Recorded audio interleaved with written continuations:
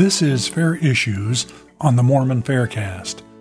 This week's article is entitled, Keeping the Faith, How Moroni and the Plates May Have Made It to the Hill Cumorah, by Michael R. Ash, read by Ned Scarsbrick.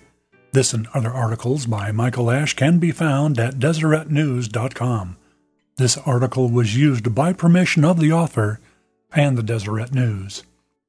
As explained last week, the Book of Mormon model for a Mesoamerican geography has, like virtually all scholarly models, a handful of anomalies or potentially problematic issues. One of those areas of concern legitimately asks how the golden plates could have been dug out of the ground in upstate New York if Book of Mormon events took place in Mesoamerica. In a previous article, I pointed out that the hill in New York known as Cumorah was probably not the Cumorah of Book of Mormon times, and that the name was likely given to the New York hill by early Latter-day Saints. When Mormon died, he passed his record on to his son Moroni. For the next several decades, Moroni kept adding to the plates until, before his own demise, he buried them as his father had done. Some Mesoamerican proponents have suggested that Moroni may have taken the plates to New York Hill as a resurrected being. The angel Moroni took the plates away from Joseph once the translation was finished, so it certainly seems reasonable that he, as an angel, could have deposited them near Joseph's home as well.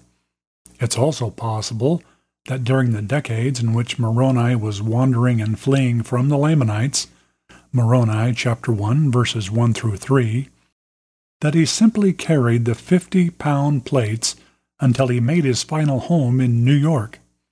It's interesting to speculate who and what Moroni might have encountered during such a trek. Some may be tempted to think that walking several thousand miles would be impossible, if not unlikely.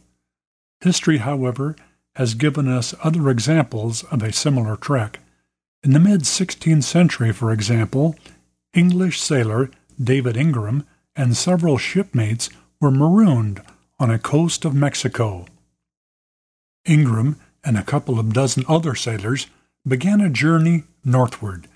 11 months later, Ingram and two of his comrades had reached Nova Scotia, Canada, just a bit farther northeast of Joseph Smith's homeland. While Ingram embellished his travel stories with some tall tales and possibly conflated some details from his travels in Africa and South America, most scholars accept the veracity of his claim that he actually traveled from Mexico to Canada in less than a year. To test the possibility of a journey, 46-year-old Richard Nathan walked the same route in reverse in 9 months, from August 1999 until May 2000.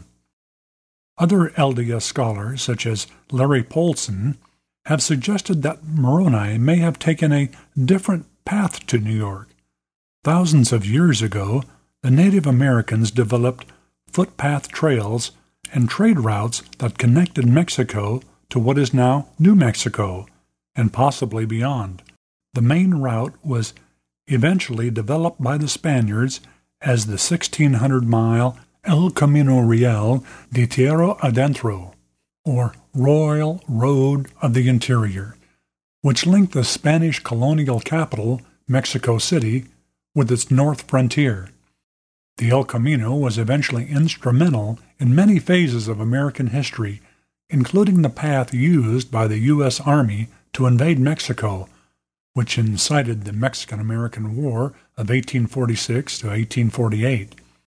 Today, the pathway is paralleled by Interstate 25.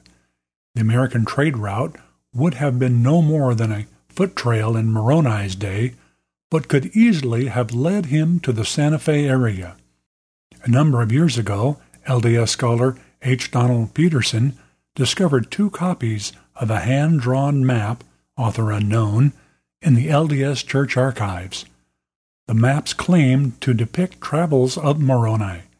The previous owner of the map claims to have acquired the maps from an early Latter-day Saint Robert Dixon, who got them from William McBride, and Andrew Hamilton, who got them from Joseph Smith. The maps list the land bountiful in Central America and claims to describe Moroni's travels from Central America to Sand Hills, Arizona, and then on to Salt Lake, Atamandayaman, Nauvoo, Independence, Kirtland, and then New York. If the map is genuine and accurately reflects the thinking of early Latter-day Saints and/or Joseph Smith, it supports the theory that Moroni traveled northward along what became the El Camino, continued traveling north-northwest to Arizona, and then worked his way north through Utah, where we learn that he dedicated the spot for the Manti Temple, as well as other temple sites, and eventually found his way to upstate New York. While such a trip would have been much longer than the trip taken by the shipwrecked sailor David Ingram, the travel distance is not unreasonable, especially given the several decades Moroni had from the day he acquired his father's plates until the day he buried them himself. While we may never know if Moroni buried the plates during his mortal ministry or as an angel, the fact that he could have brought the plates from Mesoamerica to New York dispels the argument that the Mesoamerican model is incompatible with Joseph's retrieval of the record from a hill on the family farm. If you like this podcast, you can help promote it by subscribing to it in iTunes or by rating it and writing a review. Post a link on your blog and Facebook page and tell your friends about us. Questions or comments about this episode can be sent to podcast@fairlds.org or join the conversation at fairblog.org. Michael Ash is the author of the book Shaken Faith Syndrome, Strengthening One's Testimony in the Face of Criticism and Doubt, as well as the book of Faith and Reason, 80 Evidences Supporting the Prophet Joseph Smith. Both books are available for purchase online through the Fair Bookstore. Music for this episode was provided courtesy of Lawrence Green. The opinions expressed in this podcast are not necessarily the views of the Church of Jesus Christ of Latter-day Saints or that of Fair Mormon.